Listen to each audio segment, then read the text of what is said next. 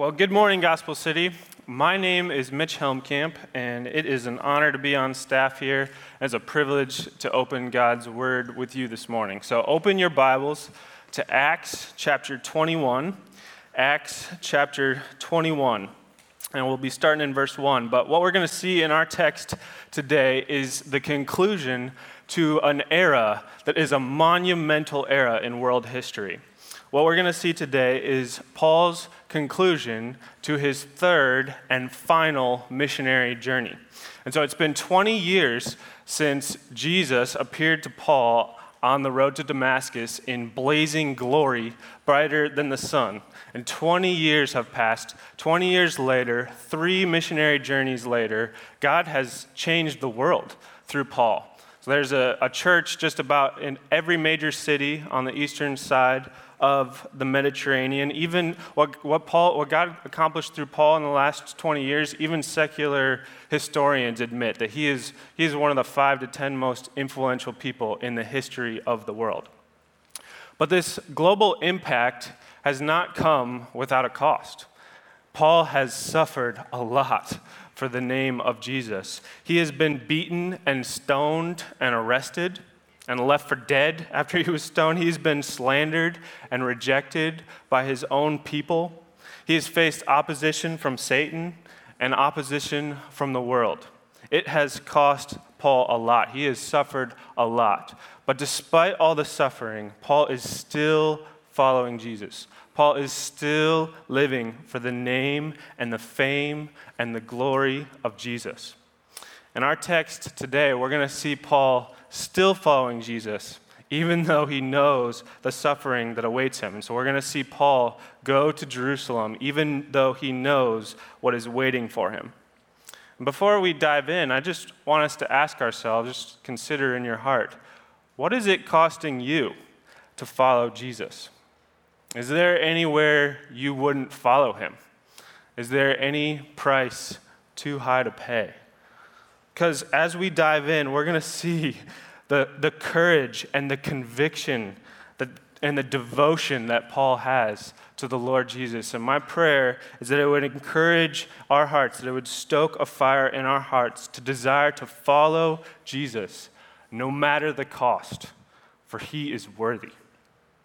So get your eyes on a copy of God's Word.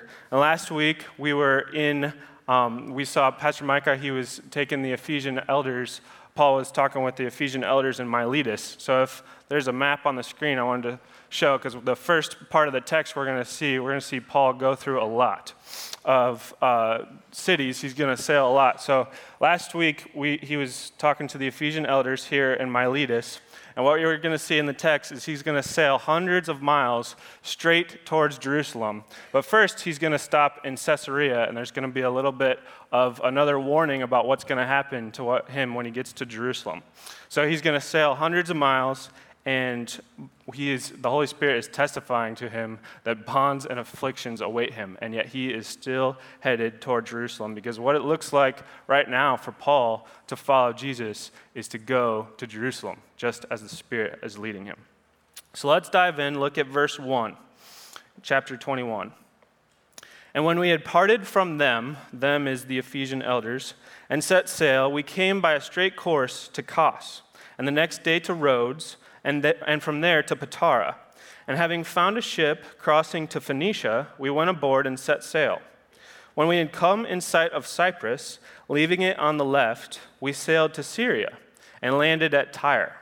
And for there the ship was to unload its cargo. And having sought out the disciples, we stayed there for 7 days. And through the Spirit, they were telling Paul not to go to Jerusalem. But when our days there were ended, we departed and went on our journey, and they all, with wives and children, accompanied us until we were outside the city. And kneeling down on the beach, we prayed and said farewell to one another. Then we went on board the ship, and they returned home. When we had finished the voyage from Tyre, we arrived at Ptolemais, and we greeted the brothers and stayed with them for 1 day. On the next day, we departed and came to Caesarea. And we entered the house of Philip, the evangelist, who was one of the 7, and stayed with him. And he had 4 unmarried daughters who prophesied. While we were staying for many days, a prophet named Agabus came down from Judea. And coming to us, he took Paul's belt and bound his own feet and hands and said, "Thus says the Holy Spirit, this is how the Jews at Jerusalem will bind the man who owns this belt and deliver him into the hands of the Gentiles." And Paul is the one who owned that belt. When we heard this, we and the people, so notice Luke is including himself, we and the people urged Paul not to go up to Jerusalem. So there's a lot going on here, but I want you to see two things in the text. One, Paul is headed straight for Jerusalem. His face is set to go towards Jerusalem. Two, people keep warning him about what's going to happen when he gets there. And yet number one remains true. So if you look at verse 8, Paul is staying with Philip the evangelist in Caesarea. And so this is the Philip that we know of who shared the gospel with the Ethiopian eunuch. This is the same Philip who was made a deacon back in Acts 6. This is the same Philip who was spreading the gospel, sharing the gospel all over Samaria. And so it's been 20 years since we've seen this Philip. But interestingly enough, Philip was in Jerusalem. That's where he lived. And yet he had to flee Jerusalem because of the persecution from a guy named Saul the Pharisee. And so now here, 20 years later, Paul has a place to stay in Caesarea because of what he did 20 years ago. Only what he did 20 years ago was persecuting the man that he now stays with. So isn't God's sovereignty amazing? Just a few, that's just one example with Philip, but the places that Paul stayed as well, the churches are there because of the persecution that was started by Paul. So God used Paul to plant churches through his preaching, and God used Paul to plant churches through his persecution as well. But so Paul is staying with Philip the evangelist, and Luke adds this little detail that Philip had 4 unmarried daughters that prophesied. And so this little point is funny because it doesn't add a lot to the narrative, but Luke is pointing out that Philip was blessed with 4 godly daughters who were devoted to the Lord. And early church historians even suggest that they were very valuable resources for Luke as he was writing his gospel and writing the book of Acts. And so just typical to Luke, he likes to elevate women, so he adds this little footnote telling us about Philip's daughters. But while they were there at Philip's house, a man named Agabus shows up. And he ties Paul's belt around his hands and his feet and says, "This is what's going to happen to the man who owns this belt when he goes to Jerusalem." And I want you to notice that Agabus does not say, "Do not go to Jerusalem." He is just telling Paul, this is just another warning from the Holy Spirit of what is going to happen to Paul when he gets there. It's the other disciples who hear the prophecy and then conclude, "Therefore, Paul, don't go." And so this is the same thing that's happening in verse 4. Even though it says, through the Spirit, they were telling Paul not to go to Jerusalem. This is not the Spirit telling Paul to go to Jerusalem and not go to Jerusalem. The phrase could also be translated through the exercise of a spiritual gift, or that's kind of the meaning there. And so what's happening is the disciples are receiving a vision from the Holy Spirit of what's going to happen to Paul when he gets there, and then they conclude, "Therefore, don't go."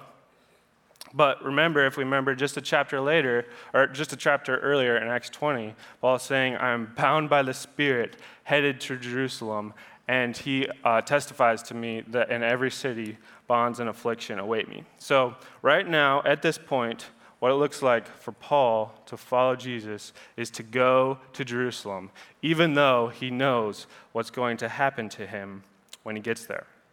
So that brings us to our first point. I want to encourage us to follow Jesus, even if it costs you your life, for he is worthy. So we're going to see here in the text Paul's response to his friends urging him not to go. So if you look at verse 13, it says, "Then Paul answered, 'What are you doing, weeping and breaking my heart? For I am ready not only to be imprisoned, but even to die in Jerusalem for the name of the Lord Jesus.'" Now, we can't rush past this. This is not hyperbole. Paul is willing to die for the name of the Lord Jesus.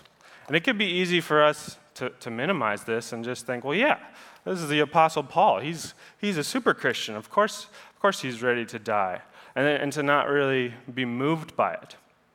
But I want you to consider Jesus' words back in Matthew 16, verses 24 and 25. Jesus told his disciples, "If anyone would come after me," in other words, if anyone wants to be my disciple, if anyone wants to follow me, if anyone wants to be a Christian, to be like me, to be a little Christ, this is what he must do. Let him deny himself, take up his cross, and follow me. Now, a cross only has one purpose: death. So this is not just for super Christians. Jesus is saying that if you want to follow me, if you want to be my disciple, you must consider me more precious than life itself. If you want to be my disciple, if you want to follow me, you have to consider that I am worth denying all of your worldly pleasures. I am even worth dying for. And Jesus makes this explicitly clear in the next verse. For whoever would save his life will lose it. But whoever loses his life for my sake will find it. So, brothers and sisters, how much is Jesus worth to you? Is he more precious than life itself? Are you picking up your cross? Are you denying yourself daily, picking up your cross, following him, no matter the cost? Well, let me even ask you, are you even ready to die for Jesus? As 21st century Americans, we don't have to ask that question. It doesn't cost us much to follow Jesus in our culture. But that is not the case for most Christians around the world. It has not been the case for most Christians throughout the history of the church, and it's not guaranteed to us tomorrow in this country. So I want us to consider a testimony from one of our ARA missionaries. Hopefully you've heard of Africans Reaching Africa. It's one of our missions partner, and they have missionaries who are ready to die for Jesus. They have missionaries who are following Jesus no matter the cost because they believe he is worthy. So I can't share their names or where they are working because where they're working is illegal to be a Christian. It's just that dangerous. But I want you to consider this testimony. So just a couple years ago, a few of our ARA missionaries were working and sharing the gospel, and dozens of people were coming to Christ. Dozens of people were forsaking Islam and coming to Christ. And so they were planting house churches, they were discipling these Christians, and a local Muslim man hated what was going on. So just as we see in Acts, every time that God moves, every time that there are people getting saved, that Satan always responds by opposing him. And so that was not just the case in Acts. So here with our missionaries, God was moving, people were coming to Christ, and Satan wants nothing of it. So Satan tries to oppose him. And so he incites this local Muslim man, and this Muslim man hated what was going on, so he turned them in. He turned our missionaries into a local terrorist group, a local extremist group. And so what he did is he made a voice recording, and he sent it to the terrorist group, telling the people, the ARA missionaries' names and where they were working, and he said, quote, "If we do not stop these men, they're going to turn the whole country away from Allah. They're going to turn the whole country towards Christ." And so if you remember what Demetrius said in Acts 19 in Ephesus, that's what was happening there as well. He was saying they're turning all of Asia away from idols and to Christ. So it's just amazing. That's amazing testimony from the lips of a pagan, that these men were having such an impact. And so that voice recording actually circulated around a group chat of the terrorists, which I think is kind of funny to think about terrorists having a group chat. I wouldn't want to know what they talk about. But as it turns out, one of the men who was still in that group chat had become a Christian. And, if you become a Christian, you're in that group chat, you're not going to say, "Hey, I'm no longer in the group chat." So he's still in the group chat, he probably muted it. But so he gets the voice recording, and he knows a guy who knows a guy who knows our area missionaries, and he's able to warn them, "Hey, you got to get out of there because these guys are coming for you. They have been warned, and they hate what you're doing, and they are coming for you." I mean, these are Islamic extremists. And you know what our ARA missionaries said? They said, as they were talking to Bill and Jen and talking about what to do, they're like, Bill, how could we leave our sheep without a shepherd? How could we leave these new Christians as soon as the first signs of danger come? What would that say to them? They didn't ask for it. All they did was say, pray for us. We believe that the Lord will protect us, and if he doesn't, that must mean that these Christians are ready to make more Christians without us. So they stayed, and that was a few years ago, and God has protected them, and they've made dozens and dozens and dozens of more Christians, and house churches are being planted, and God has protected them. But I just want us to consider these missionaries and consider and ask ourselves, what does it take to have that courage? What does it take to have that conviction to live for Jesus, even if it's going to cost you your life? What does it take to love Jesus so much that you're willing to die for him? And this is a question that all disciples need to ask. If anyone would follow Christ, let him deny himself, take up his cross, and follow Jesus. So I want to spend a couple minutes and consider a few things that can help us be disciples who are ready to die for Jesus. Help us be disciples who consider Jesus more precious than life itself. So number one, we need to deepen our doctrine. Disciples who are ready to die for Jesus have deep doctrine. So many people are not willing to live for Jesus because the Jesus they believe in is not worth living for. And so some people view Jesus as just their personal hell insurance agent. They believe hell is real, and they hear that believing in Jesus is the way that you don't have to go to hell. And the great thing is signing up for Jesus' hell insurance is free because all the other religions make you work for it. And so it's a great deal. This is a great deal. You just believe in Jesus. You just say a prayer. You come to church every once in a while. You acknowledge Jesus exists, but it doesn't change your life. You go on living for you because you know however you live, it doesn't matter because you're going to go to heaven when you die. But think about it. If Jesus is just your hell insurance agent, he doesn't mean much to you. I mean, we have car insurance agents and house insurance agents, so we're thankful for their services, but you don't live for them. You're definitely not going to die for them. The Geico gecko, he's pretty cute, but you're not going to die for him. The Aflac duck, he's annoying. No one would die for him. And if Jesus is just your hell insurance agent, you're not going to die for him either. You're not going to live for him. You're definitely not going to die for him. In order to be disciples who are ready to die for Jesus, we need to believe in the biblical Jesus. Other people just view Jesus as a spiritual banker. You only go to the bank when you need something. You don't think about your banker. You don't live for your banker. You go to the bank, you need something, and then you leave, and you got what you came for, but it wasn't the banker. It was what he could give you. And then you leave, and you don't think about your banker anymore. You don't live for your banker. You definitely don't die for your banker. And if Jesus is just your spiritual banker that you only go to when you need something, or you follow him not because you love him, but because of what he can give you, then you're not going to be ready to die for Jesus. You're not even going to live for Jesus. But if Jesus is just our spiritual banker or our hell insurance agent or you name it, our spiritual Santa Claus, genie, whatever our culture conceives of Jesus, you're not going to live for that type of Jesus. So we as disciples need to believe and need to know the biblical Jesus because the biblical Jesus is the creator of the universe. All things were created through him and by him and for him. He is not only the creator of the universe, he's the king of the universe, the sustainer of the universe. For he upholds the universe with the word of his power as he reigns from his cosmic throne. He is the radiance of the glory of God. He is the image of the invisible God. No one has seen God, but Jesus, he has made him known. He is the God-man who lived a perfect, sinless life. He is the greatest preacher, the greatest teacher, the greatest lover of people, the greatest servant, the greatest man the world has ever known. Jesus is the Lamb of God.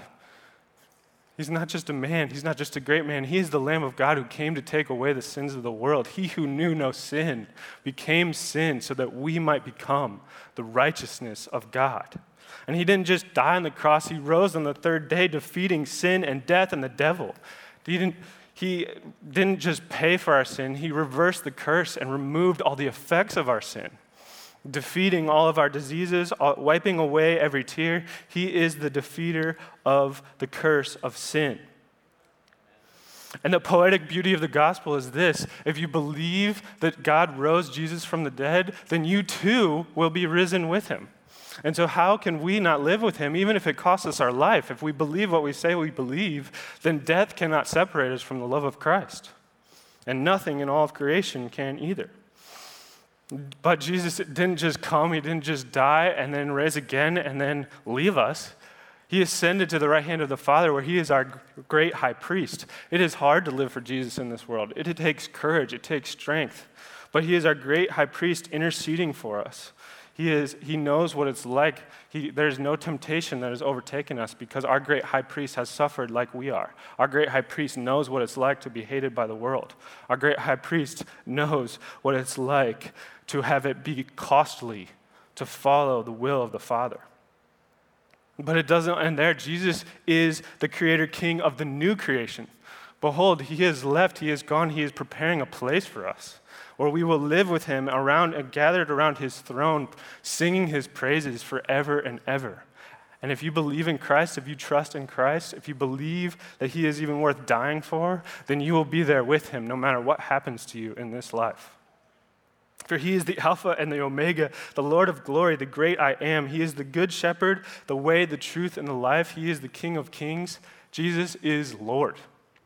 And that's all that matters. As you see in the text, Paul says, I am willing to die for the name of the Lord Jesus. He is master, he is king. And if he says, take up your cross and follow me, then we take up our cross and follow him because he is Lord and he is in charge and we are not. But he is a good Lord and he is trustworthy and he is so precious, he is worth living for. He is even worth dying for. So brothers and sisters, do you believe in that kind of Jesus? Do you believe in the Jesus the Bible has revealed? For he is beautiful. Number two, we need to deepen our affections. Because here's the thing, Paul had deep doctrine, but Satan and his demons would ace any theology test. So deep doctrine is not enough. We need to not just know about Jesus, we need to love the Jesus we know. Which begs the question, how do we cultivate deep affections for the Lord Jesus? How do we take what we know in our heads and believe it with all our heart? So Pastor Mark Vrogop answers that question in a way that has really helped me think about it. So imagine it's a clear summer night, and there's no moon. You're out in the middle of nowhere. You're in a field in the middle of nowhere.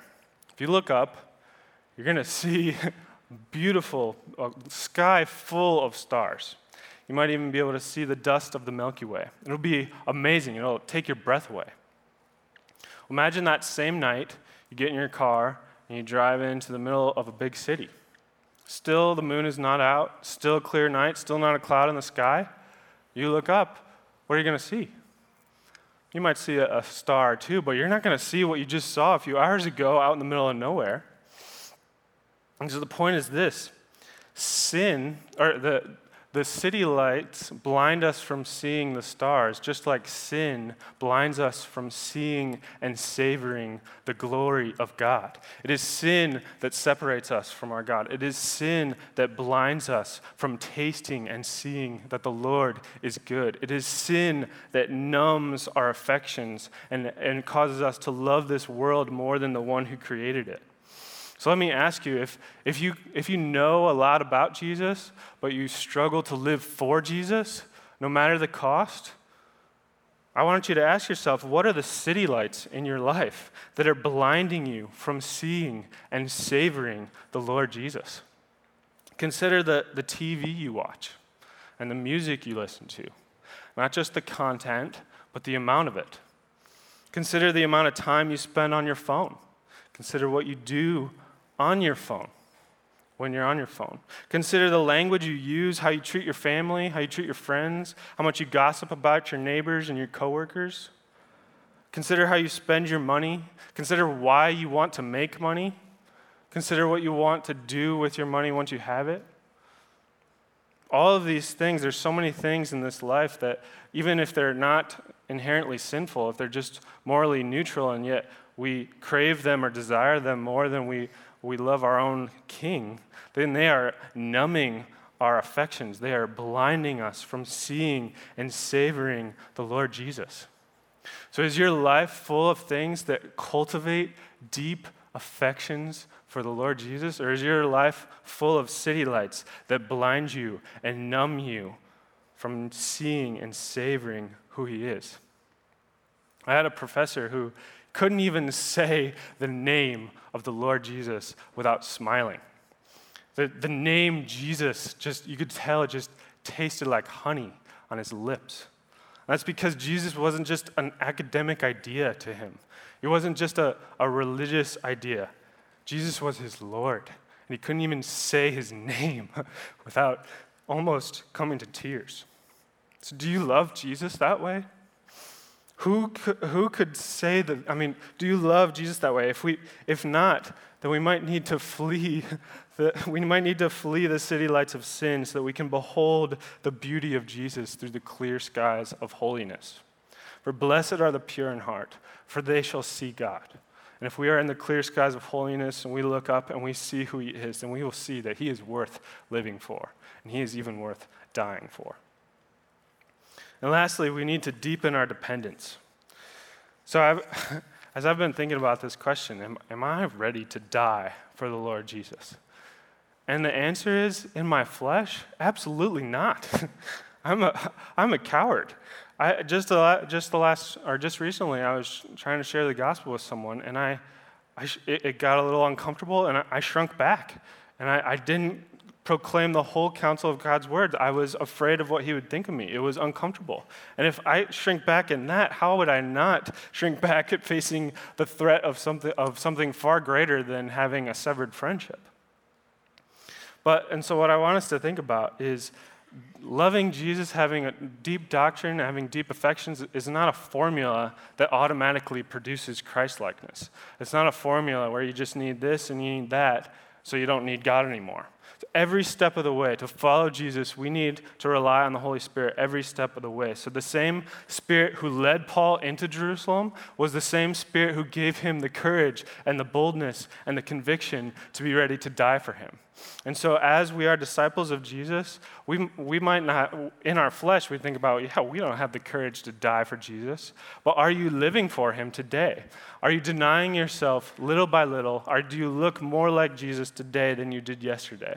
As we live for him, as we grow to be more like him, as we become more holy, as we behold more of the beauty of who he is, we will deny ourselves more. We will deny ourselves more. We will take up our cross and follow Jesus. And if that day comes where we are asked to die for Jesus, if we've been living for Jesus, then that same Spirit who's helping us put off the old self and put on the new, that same Spirit who's helping us die to our flesh, will help us if he calls us to, if we trust him. So deepen your dependence, for Jesus is worth living for the sake of the name. That brings us to point number 2. We're going to fly through this point. Follow Jesus even if it costs you your reputation, for he is worthy. So look at verse 14. And since he would not be persuaded, we ceased and said, let the will of the Lord be done. After these days, we got ready and went up to Jerusalem. And some of the disciples from Caesarea went with us, bringing us to the house of Nason of Cyprus, an early disciple with whom we should lodge. When we had come to Jerusalem, the brothers received us gladly. And on the following day, Paul went in with us to James and all the elders who were present. So this is James, the brother of the Lord Jesus, James, the lead pastor of the Jerusalem church, James, the one who wrote the book of James in our Bibles. And he's with the elders in the Jerusalem church. So after greeting them, he related, that's Paul, one by one the things that God had done among the Gentiles through his third missionary journey. And when they heard it, they glorified God, and they said to him, you see, brother, how many thousands there are among the Jews of those who have believed? They are zealous for the law, and they have been told about you that you teach all the Jews who are among the Gentiles to forsake Moses, telling them not to circumcise their children or walk according to our customs. What then is to be done? They will certainly hear that you have come. Do therefore what we tell you. We have 4 men who are under a vow. Take these men and purify yourself along with them and pay their expenses, so that they may shave their heads. Thus all will know that there is nothing in what we have been told about you, but that you yourself also live in observance of the law. But as for the Gentiles who have believed, we have sent a letter with our judgment that they should abstain from what has been sacrificed to idols, and from blood, and from what has been strangled, and from sexual immorality. Then Paul took the men, and the next day he purified himself along with them, and went into the temple, giving notice when the days of purification would be fulfilled, and the offering presented for each one of them. So what's going on here is Paul cannot be persuaded, even though his friends try to tell him to not go. So he goes to Jerusalem, and once he gets there, he gives a report to James and the Jerusalem elders about what God has done through his missionary team on the 3rd missionary journey. So can you imagine hearing that report? I mean, we have a lot of it here in Acts, but there are so many details that we wouldn't have had. So Paul would have been saying, God did this through me in Ephesus. God was doing miracles. God was performing signs. I was preaching the word. And be like, then I wrote the book of Romans. At least I would include that detail. And I wrote the book of 1 Corinthians. Paul did a lot on this past 3rd missionary journey. Maybe even opened the book of Romans and preached the whole book to them, because here these elders, these pastors had never even read the book of Romans. But anyways, so they give glory to God for what God has done through Paul as all these churches are being planted and strengthened. But the Jerusalem elders, they have an issue in mind. They have a problem that they really want to talk about. Because rumors are swirling around Jerusalem that Paul has been teaching Jews all over the ancient world to not be Jews, to forsake Moses. The literal word forsake in verse 21 is apostate. So the rumors are saying that Paul is teaching Jews to be apostates from Moses. And this is a blatant lie. Paul was, in fact, teaching Gentiles that they do not need to become Jews in order to be saved. But nowhere do we see him teaching Jews that they don't need to be Jews anymore to be saved, as long as they're not trusting in their Judaism to be saved. And so if you remember back in Acts 15, the Jerusalem Council, they were settling the issue that Gentiles do not need to become Jews. So here, the issue is a little different. It's a tangling of culture and theology. And Paul was clear that only Christ saves you. None of your works save you. But as long as you're not trusting in your Judaism to save you, there were so many things about the Jewish culture that were just ingrained in who they were. He wasn't saying that they didn't need to circumcise their children. If you remember, he even circumcised Timothy back in Acts 16. But the problem is, even though they're rumors, the Jews are believing it, even a lot of Jews in the church, even a lot of Christian Jews here in Jerusalem. So this is a big problem for James. As Paul is coming to town, he's going to be seen that he's associating with this Paul, and thousands of people in his own congregation are saying, hey, that guy is an apostate. That guy is teaching people to forsake the law. And so, as we read, the solution for the Jerusalem elders is, hey, Paul, why don't you take part in this Jewish custom and go out to the temple in order to show people that you're not anti-Judaism? And so Paul submits to his elders, and he does that. But can you imagine being Paul going into the city of all your home people where everyone hates you because of what you're teaching about the Lord Jesus, where there's rumors spreading about you and people are against you because of how you are following Jesus and how you are teaching others to follow Christ? I mean, the Jews, I mean, this is where Paul was raised, being taught to be a Pharisee. This was his home almost. Can you imagine going there with thousands of people hating you because of how you've been living for Jesus? Paul's reputation had been ruined because of what he was doing to follow Christ. So I want us to think about this. It can be hard for us to relate to having to die for Jesus. We're not asked to die for the Lord Jesus. But are you willing to live for Jesus even if it costs you your reputation? We can certainly relate to that. So think about your school. Think about your family. Think about your unbelieving family or friends. Are you living for Jesus amongst your classmates, amongst your coworkers in a way that it is costing your reputation, or when the fork comes in the road where you have to choose between following Jesus and fitting in, or following Jesus and doing what the world is doing, what do you choose? Which fork in the road do you choose? Are we living for Jesus even when it costs us our reputation, or are we trying to follow Jesus and save our reputation at the same time? If the world hated our master, how can they not also hate those who serve him? And so if they hate our master, if we're living for our master, then they're going to hate us too. And so if we think that we can live and salvage our reputation among the world while we follow Jesus, then we might not be living for Jesus. So brothers and sisters, follow Jesus, no matter the cost, even if it costs you your reputation, for he is worthy. All right, and our last point for today, follow Jesus even if it costs you your freedom, for he is worthy.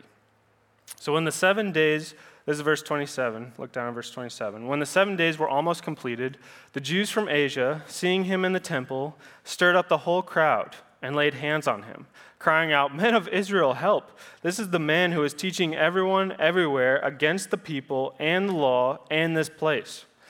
Moreover, he even brought Greeks into the temple and has defiled this holy place." For they had previously seen Trophimus the Ephesian with him in the city, and they supposed that Paul had brought him into the temple. Then all the city was stirred up, and the people ran together. They seized Paul and dragged him out of the temple, and at once the gates were shut. And as they were seeking to kill him, the word came to the tribune of the cohort that all Jerusalem was in confusion. He at once took soldiers and centurions and ran down to them, and when they had saw the tribune and the soldiers, they stopped beating Paul. Then the tribune came up and arrested him and ordered him to be bound with 2 chains. He inquired who he was and what he had done. Some in the crowd were shouting one thing, some another. And as he could not learn the facts about the uproar, he ordered him to be brought into the barracks.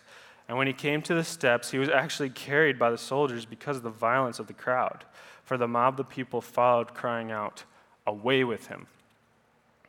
So Paul takes part in the vow, just like the Jerusalem elders asked him to. And as he's in the temple, the Jews see him in the temple, and they start crying out, "Look, this is the guy who's been teaching against Jews." So they're saying he's anti-Jewish, even though he's a Jew. They're saying he's anti-law, even though Paul just wrote in Romans 7, "I love the law of God." They're saying he's anti-temple, even though he's in the temple. And so these are all lies. They also add, they say that he even brought a Greek into the temple with him, which would have been punishable by death. There were signs all over the place saying if a foreigner enters into the inner courts, that he is responsible for losing his own life. But, so Paul, that's a lie too. Paul would have known that. Paul wouldn't have brought one of his friends in there knowing that it would have gotten him killed. But even so, they're still accusing him of it. And then they start a mob, and they actually drag him out of the temple because apparently they thought that was a much more honorable place to kill someone. And so they drag him out of the temple. The temple doors shut. In verse 30, they shut, and that's the last that we see of the temple, until it's destroyed in 70 AD. And so that shutting is not just physical.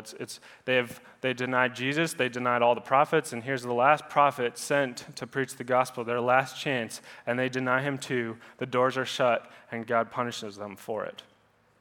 But all of this, even though they're lies, all of it leads to a riot. A riot breaks out, and the Roman soldiers know what's happening. They go down to stop the riot.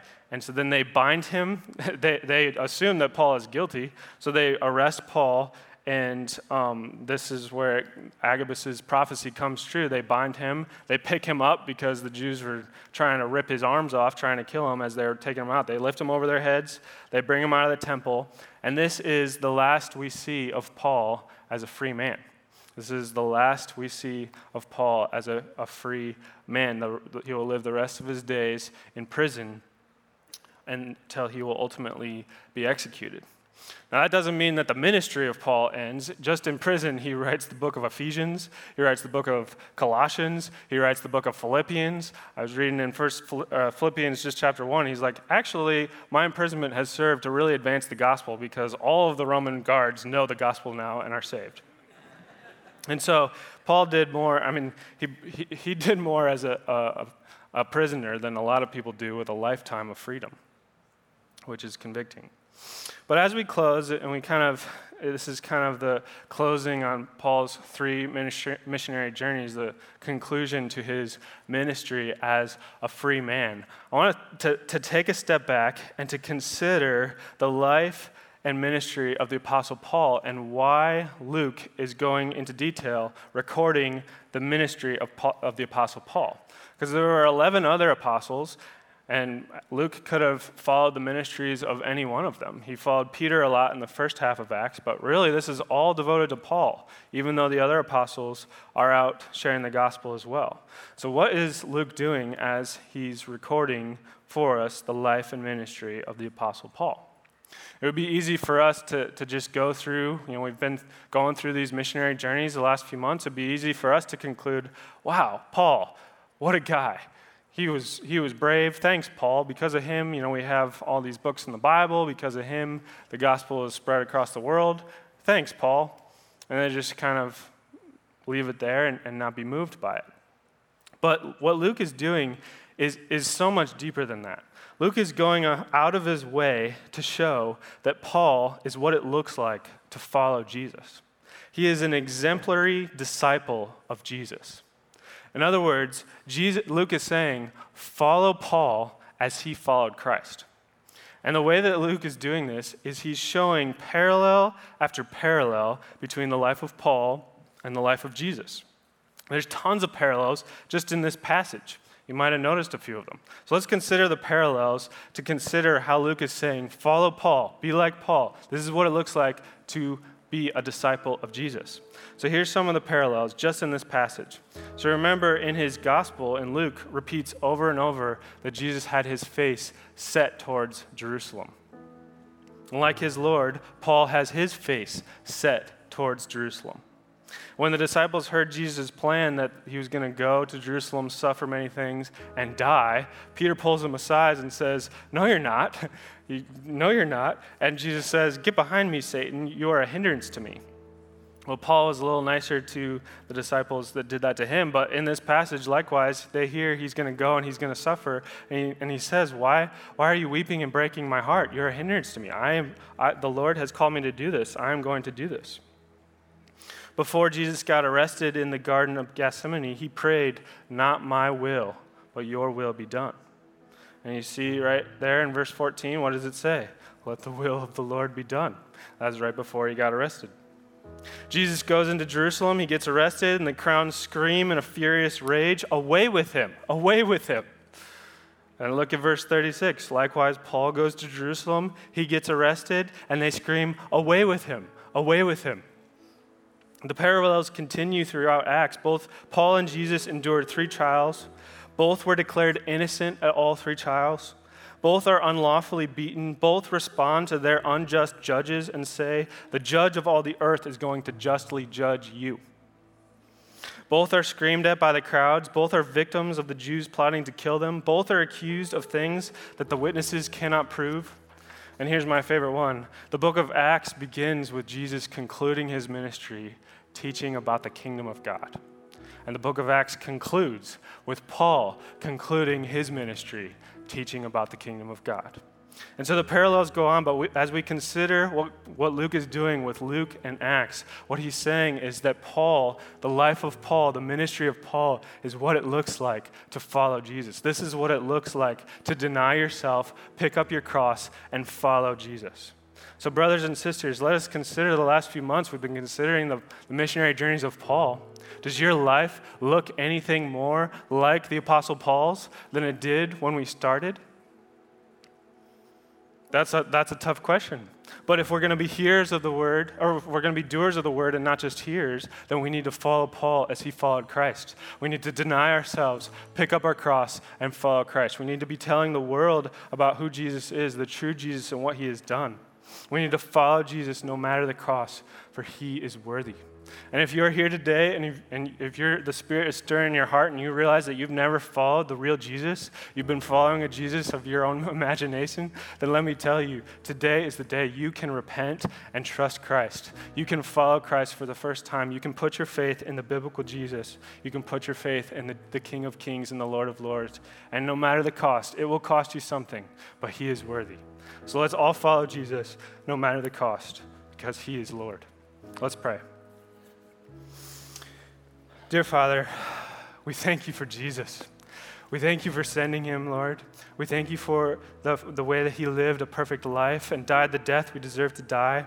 We thank you for raising him on the third day, that so whoever believes in Jesus can be raised with him, so that no matter what happens to us in this life, no matter the persecution, no matter the suffering, no matter the trials, no matter the famine, no matter the sword, nothing can separate us from the love of Christ, because he has defeated death, he has defeated sin, he has defeated the grave, and so that even if we live for him in a way that we die for him, we will be reunited with him forever and ever, where we'll be gathered around his throne, singing his praises. And so, Lord, I pray that you would help us to flee the city lights of our sin that is blinding us from seeing who Jesus is. I pray that you would help us to go out into the clear skies of holiness, to be holy as you are holy, so that we can see and savor that Jesus is beautiful and that he is worth living for and that he is even worth dying for. So I thank you for this church, Lord. I thank you for the disciples who are in this church. I pray that you would help us to follow Jesus no matter the cost, for he is worthy. Amen.